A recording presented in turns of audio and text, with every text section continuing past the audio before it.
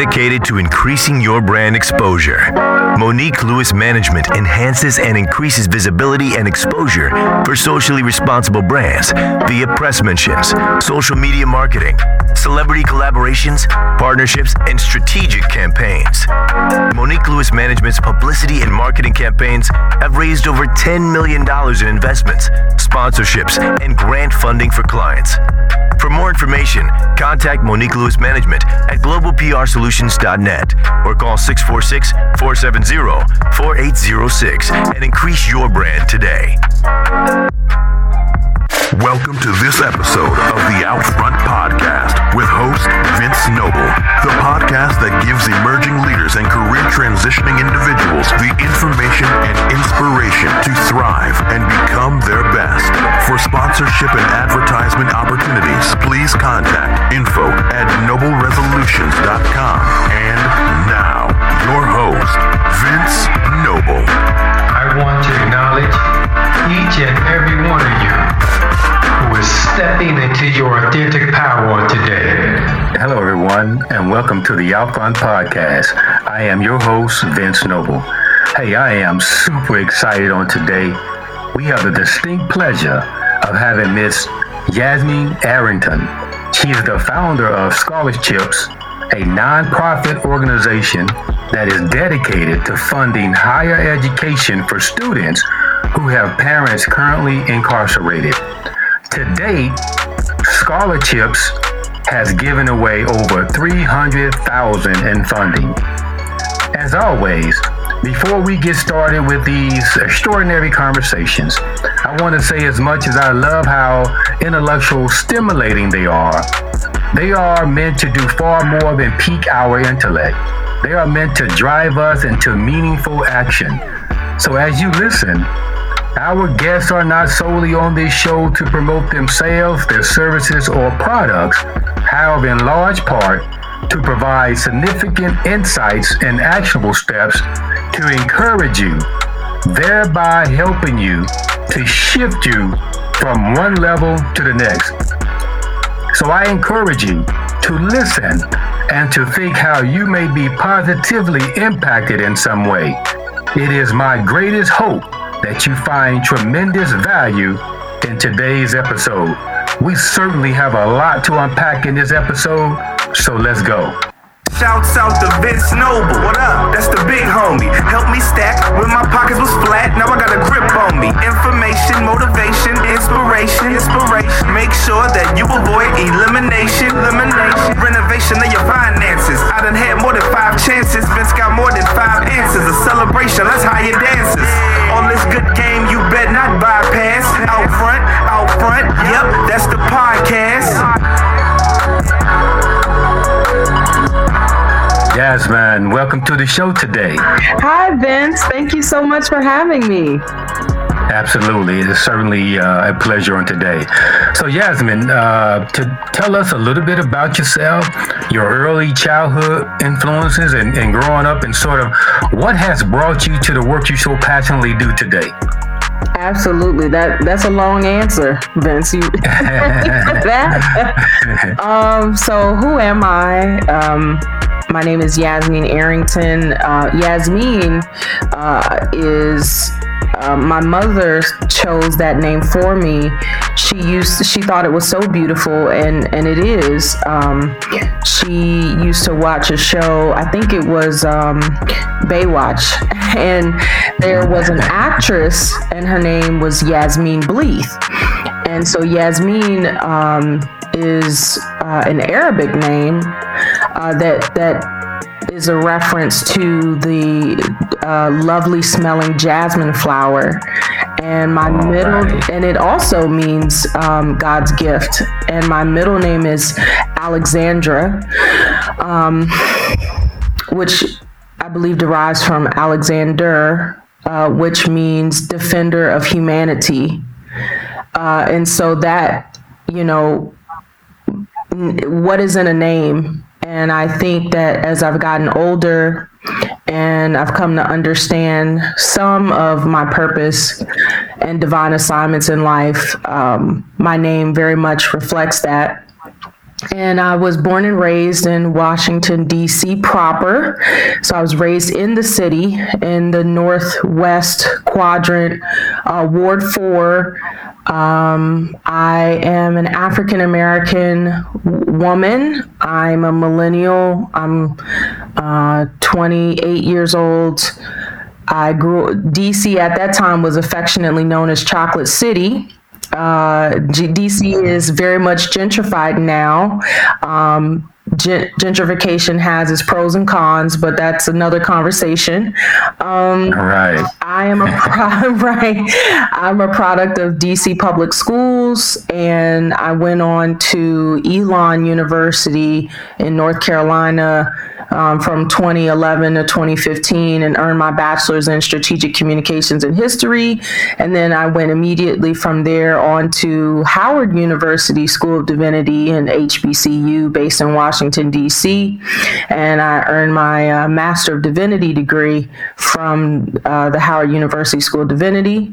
I am the founder and executive director, as you mentioned, Vince, of Scholarships, Inc., which is a DC-based nonprofit whose mission is to provide college scholarships, mentoring, and a support network to youth and young adults who have incarcerated parents, inspiring them to complete their college education. I guess in a nutshell, how I ended up doing this work, I really believe I just believe it. No one can convince me otherwise that me doing this work is divine, is uniquely shaped for me, and that it is divine. My plan was that I was going to go into either news media or entertainment media as an anchor or correspondent, and it didn't quite work out that way. But fortunately, in the work that I do, I'm able to sit on the other side of the desk as we're doing today, and be interviewed about my work and story. But long story short, how I came to this work is through my life experiences. My father, you mentioned, Vince, who were my early influences. I had both positive and not so positive influences. My father, who I love dearly, has been in and out of jail and prison my entire life, from the age when I was 2 years old to this very day.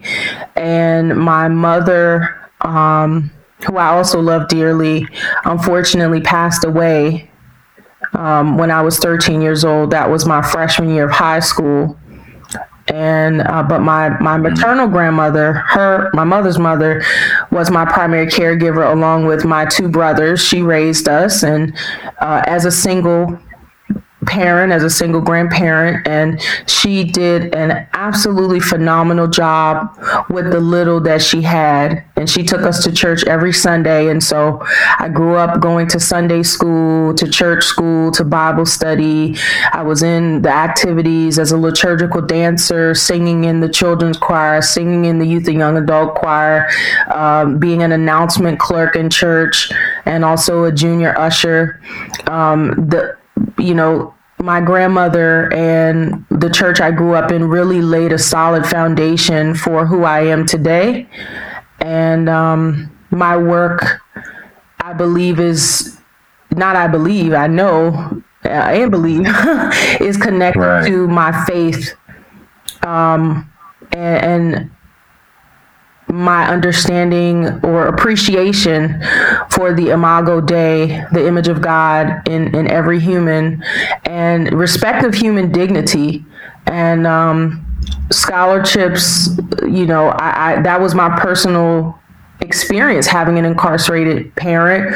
And so I know the various challenges that young people with incarcerated parents face. There's emotional challenges, psychological challenges, financial challenges, and there's a very real stigma and taboo still to this day around the issue across cultures, across ethnic backgrounds. It's just a taboo issue, and something we don't really talk about often. It's just really an honor. It's been, I think, the constant factor in my life and a major highlight that keeps me motivated, that keeps me going, that keeps me waking, staying up late at night and submitting grant applications, waking up in the morning and taking Zoom calls and, traveling to see funders, all of that. So I think that's who I am. Right. Hey, that's certainly wonderful. And it sounds as though, a lot of what you do was truly birthed out of the calling to help break the cycle, if you will. Absolutely. And you have used all of those experiences, good, bad, right, wrong, or ugly, to help shape you for the good and to help, break a cycle. Oh, yes. That's certainly wonderful. Absolutely. Yeah, we definitely, with our scholars, the thing that I love is, they really do break cycles of poverty and intergenerational incarceration when they graduate from college. And I'll just say really quickly, Vince, when I was growing up, my grandmother is the first in our immediate family to not only graduate from college, from undergrad, but also from graduate school. And she is a lifelong educator. She started off, I believe, as an elementary school teacher, and then the rest of her career has been as a director at various early childhood education and care centers. And she always emphasized the importance of education. She and my mother. And I knew that, I come from humble beginnings, and I knew they really instilled in me that education was going to be a key to more doors to success. Not to say that other doors don't lead to success or more success, but I knew for me that I was going to pursue higher education. And the one thing that many have said, and I know it to be true, is that one of the things that no one can ever take away from you is your education. Absolutely. So Yasmin, one of the things, I get to ask, particularly now, since the pandemic, how are you and your family doing? And more specifically, how has it caused you to personally pivot in the work that you do and the work that you are committed to doing? And what has you found to be most challenging? Okay, so my family, fortunately, thank God, is doing well. For the most part, we all are still working. We all have jobs. Our jobs. I have my two younger brothers. They are both in the military. The middle child. His name is Gary, but we call him Junior because he's a junior. He is in the infantry, and Michael, our youngest brother, is in special forces, and they both happen to be located at Fort Benning Fort Benning in Georgia, and they are still there, and looking at what the next chapter of their life is going to be. And our youngest brother got married, and his wife is pregnant, and my grandmother, my grandmothers are doing well. I have two grandparents, my father's parents, and they're based in Wilson, North Carolina. That side of they contracted COVID twice, but but fortunately they're doing well. They're healthy. There've been a lot of deaths in North Carolina, but they're doing well. So I just recently got engaged. Congratulations. Thank you. Yeah. I'm just very happy. So we're all doing well. In terms of pivoting, the pandemic, when it really kind of blew up in our faces in the United States in March of 2020, everything was uncertain. It was a very scary time. I just remember how scared. I mean, I was afraid to leave my apartment at that time. I was just terrified, and like I had Lysol wipes everywhere I went. I had like the Lysol spray, and I was like wiping down the elevator buttons and wearing gloves and wiping down all the groceries. Like it was just scary. But fortunately, I'm just so grateful because so many lives have been lost. So many have passed on to another realm. And I'm just grateful to still be here and to be able to still do the work that I do. But in terms of like programming for our scholars, we pivoted to 100% virtual programming. So for our scholars, for our alumni, even our board meetings, orientations and sessions with mentors, with our mentees, aka the scholars, all of that has been virtual, and even bonding and social activities. However, recently, this was October 7th, 2021, I got together with 2 scholars and 3 alums, and we met on the campus of Catholic University. We have a partner, Scholarships has a partnership with DCTV, and they're producing media content, audio-visual media content for us. The first was an interview with me called Impact Moment, and then they're producing a PSA and a short spotlight that we can use for marketing and recruiting scholars. So we met in person together, and of course we've been vaccinated. We were outdoors outside of their student center. We had our masks on, and that was very successful. So I think we feel comfortable enough to maybe do a couple of in-person, small gatherings outdoors with scholars, and like during the holiday season around Thanksgiving and their winter break when they're home from college.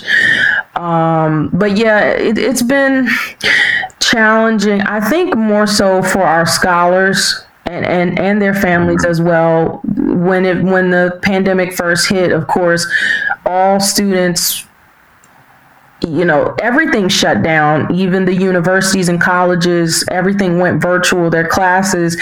And so that meant that scholars were back home, and not all of our scholars where they live is necessarily conducive to studying and right. researching and all, because they've got their siblings. I'm sure, there's people in the house, so I'm sure there's noise and all, and whatever distractions are at home.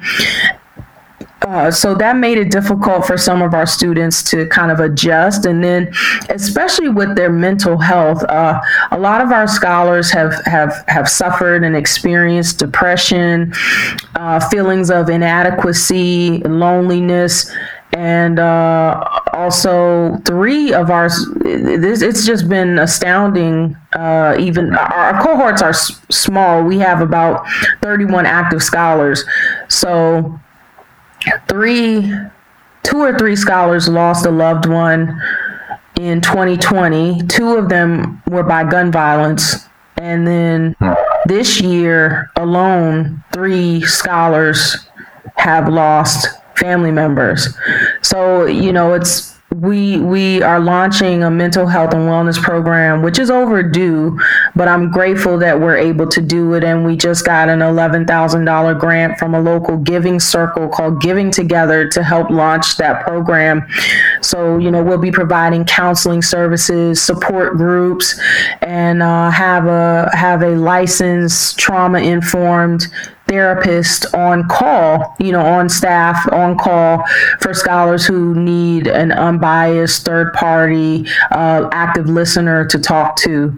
So it's definitely been challenging, even for myself at times, but I'll say this last thing, I'm an ambivert, I've found, and so I do very well in crowds of people, and I get a lot of energy from talking with people in person. However, I very much value my quiet time and my private space, and so actually, the pandemic has allowed me to more so thrive in doing the work of scholarships. I mean, the organization's capacity is growing at just an amazing rate. We've got new staff members and contractors. We have 7 new board members, and now we have committees on the board. And so I've really been able to do a lot more working from home.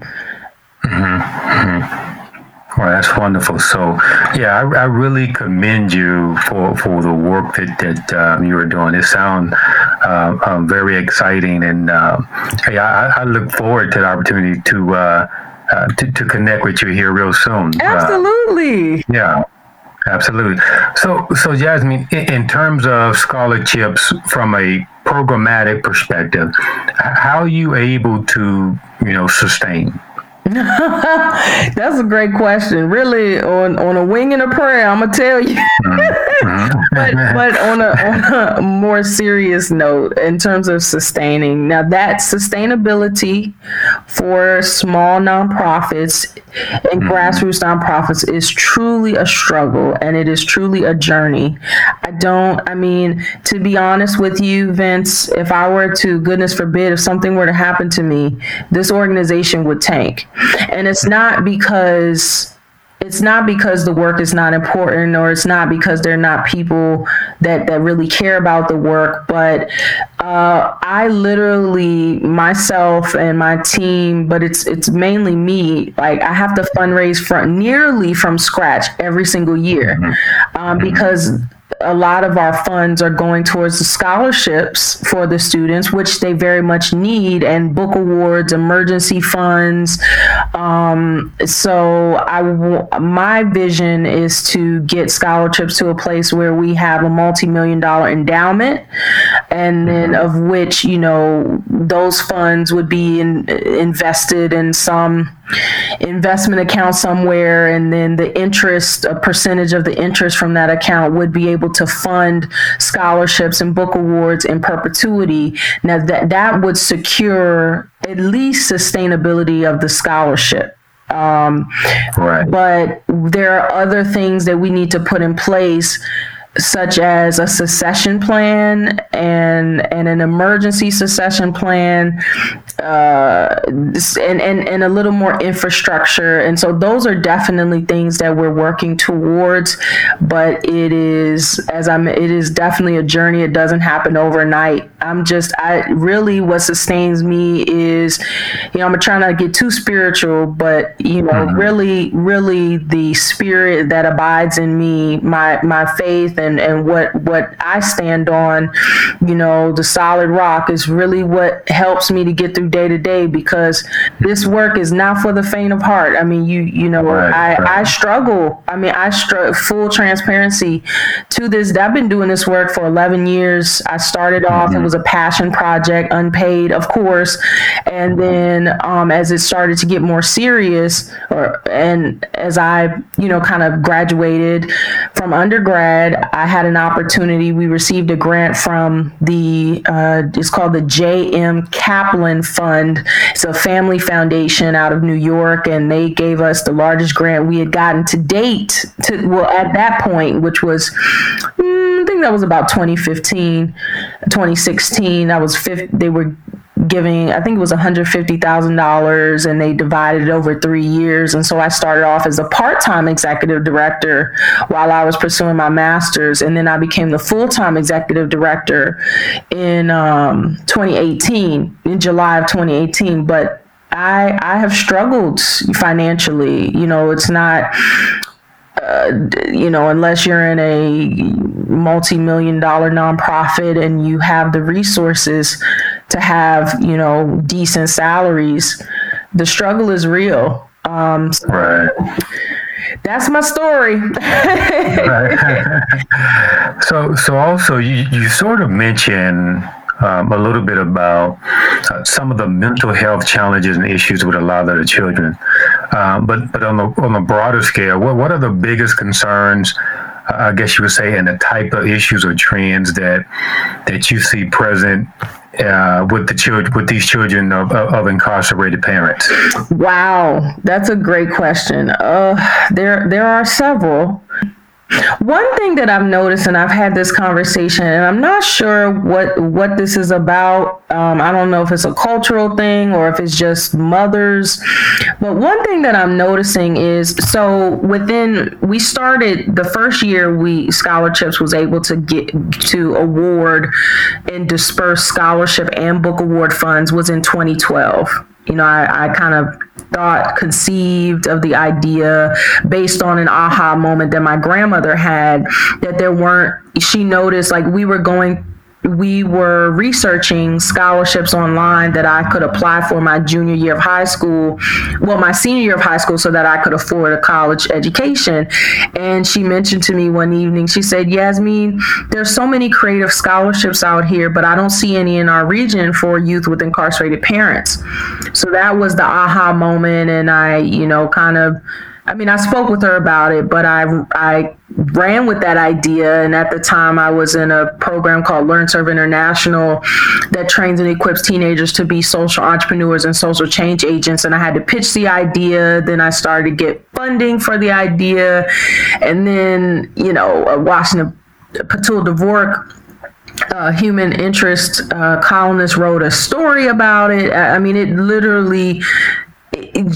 simply an idea and an observation turned into an idea that turned into a social nonprofit that just exceeded my wildest dreams and expectations. But in terms of some of the challenges that I see, and I'll get back to the mother piece, one of which we have difficulty with recruitment.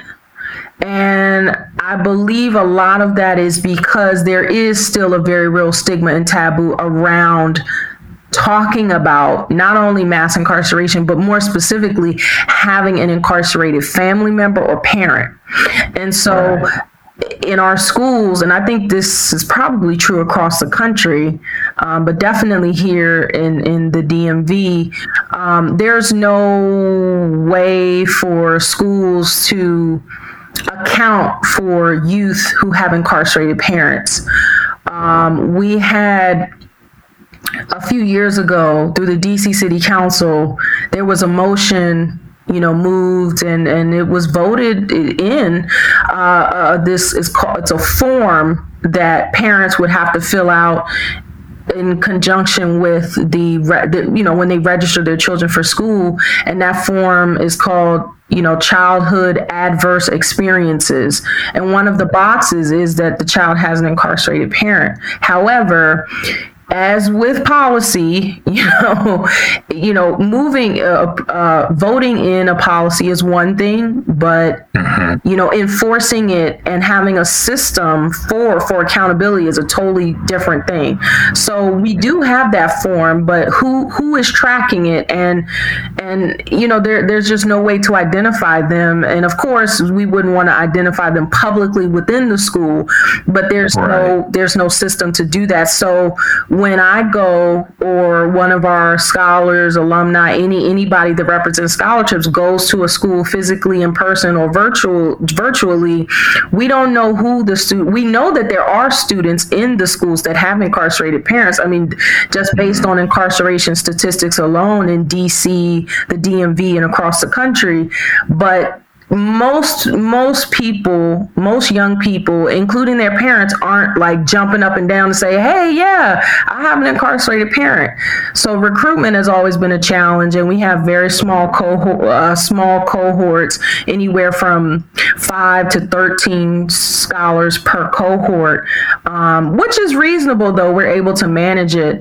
And another thing is, one thing that I recognize is that depending on the school, depending on the support system or lack thereof that a young person has at home, and also the preparation and the education level that they received in high school, sometimes the students are not prepared for collegiate level work.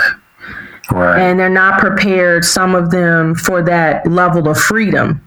The young ladies, they do much better. They do very well with the new lifestyle of freedom and independence and managing their own schedule, and they do a lot better, and they graduate at higher rates in scholarships.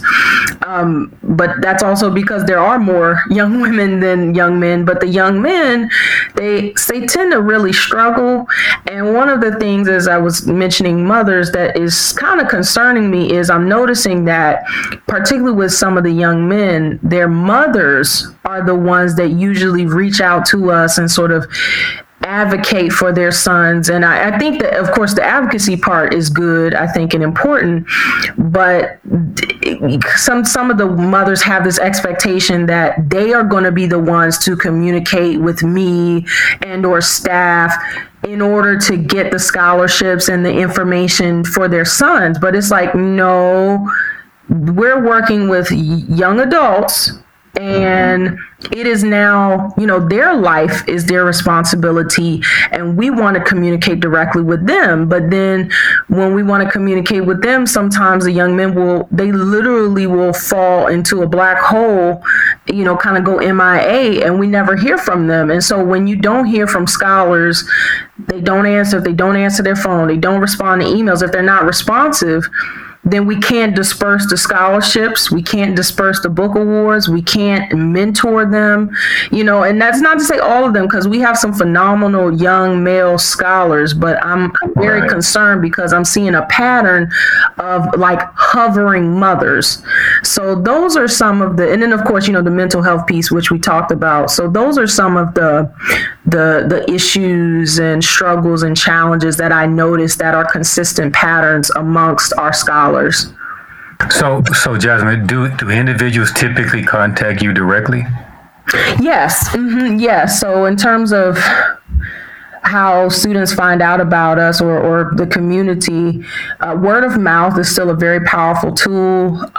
Pre-pandemic, I would go to a lot of in-person events and speak on panels, and sometimes people in the audience after the event would come straight up to me and introduce themselves, and it might be a mother, and say, let me know, my daughter or my son, their father or their parent is incarcerated, and they're in high school, and they might be they're eligible, or they may be interested. Sometimes it happens that way. A lot of young people and young adults are actually finding us just searching online, which is great. That means that we're searchable, we're findable, I guess, if that's a word, online, which is awesome. And sometimes actually incarcerated individuals find us and they write to us. They write letters to us asking for more information, and we have a resource list that we can send out of other scholarships, especially we will send those to all students, but especially those who are out of our jurisdiction right now, because scholarships is a local program at this time, although my long-term vision is for it to be national. So most people will contact us and they'll apply directly. However, scholarships we do make a good faith effort to reach out to counselors, teachers, principals, administrators at local high schools in DC, Maryland, Virginia, introduce ourselves, let them know about scholarships, let them know about the application, the deadline, and the services that we offer. And, we just pray that when we do that, that counselors and teachers, the administrators will do their due diligence and share that information with students and even help them to apply. So Jasmine, on this scholarship journey, on the work journey that you have began and have been doing for quite some time now, how has resistance kind of showed up for you consistently?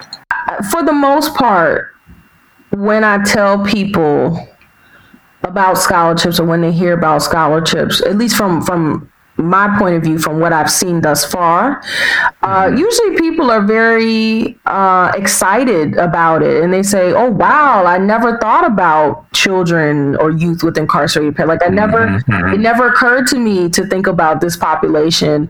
Or they'll be like, "Wow, that's amazing. That's great."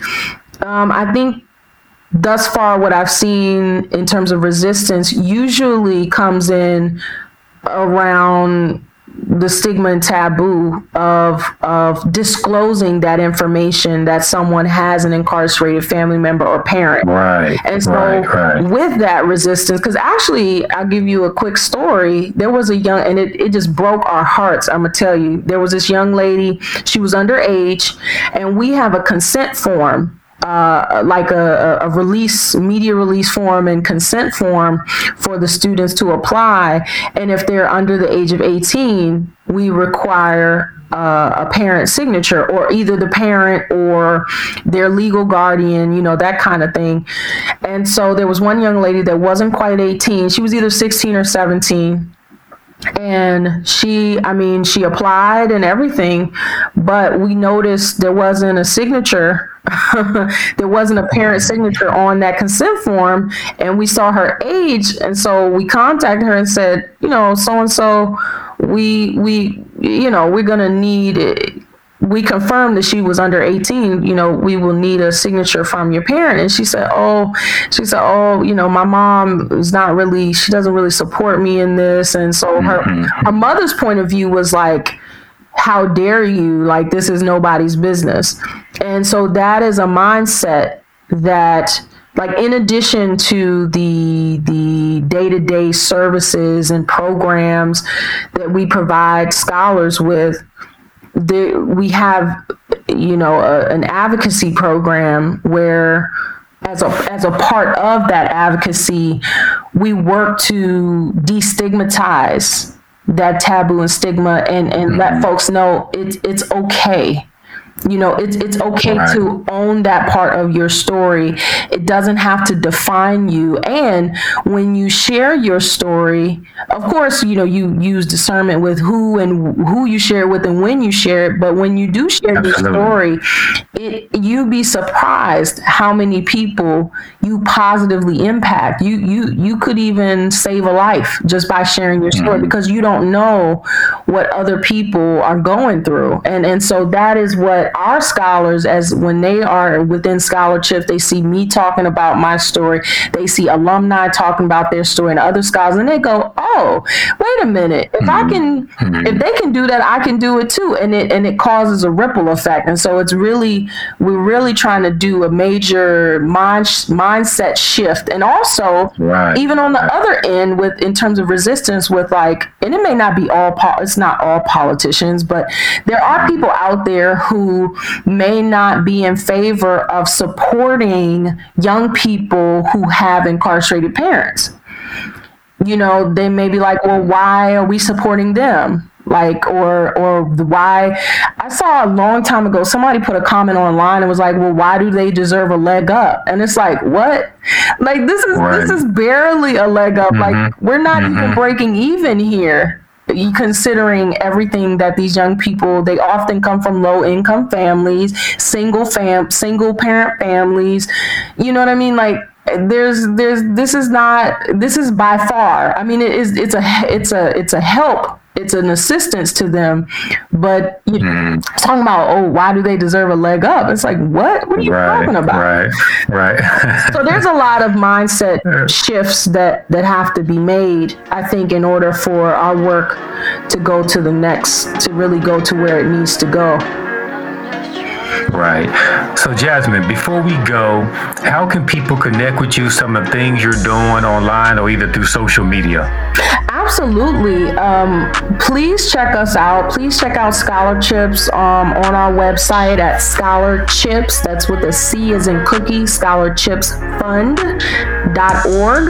And you can find us on several social media platforms. You can find Scholarships on LinkedIn, on Facebook.com/scholarships, on Instagram at on Twitter at Scholarships, and Instagram at Scholarships Fund DC.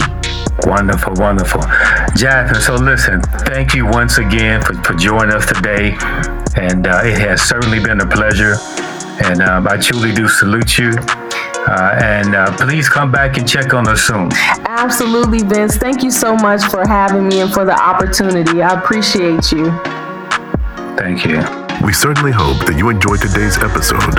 So make sure to join our Facebook group, Out Front with Vince Noble. And don't forget to comment, rate, share, and subscribe on the Apple Podcast or wherever you listen to download your podcast. Until next time, remember, you still get to write your own life story.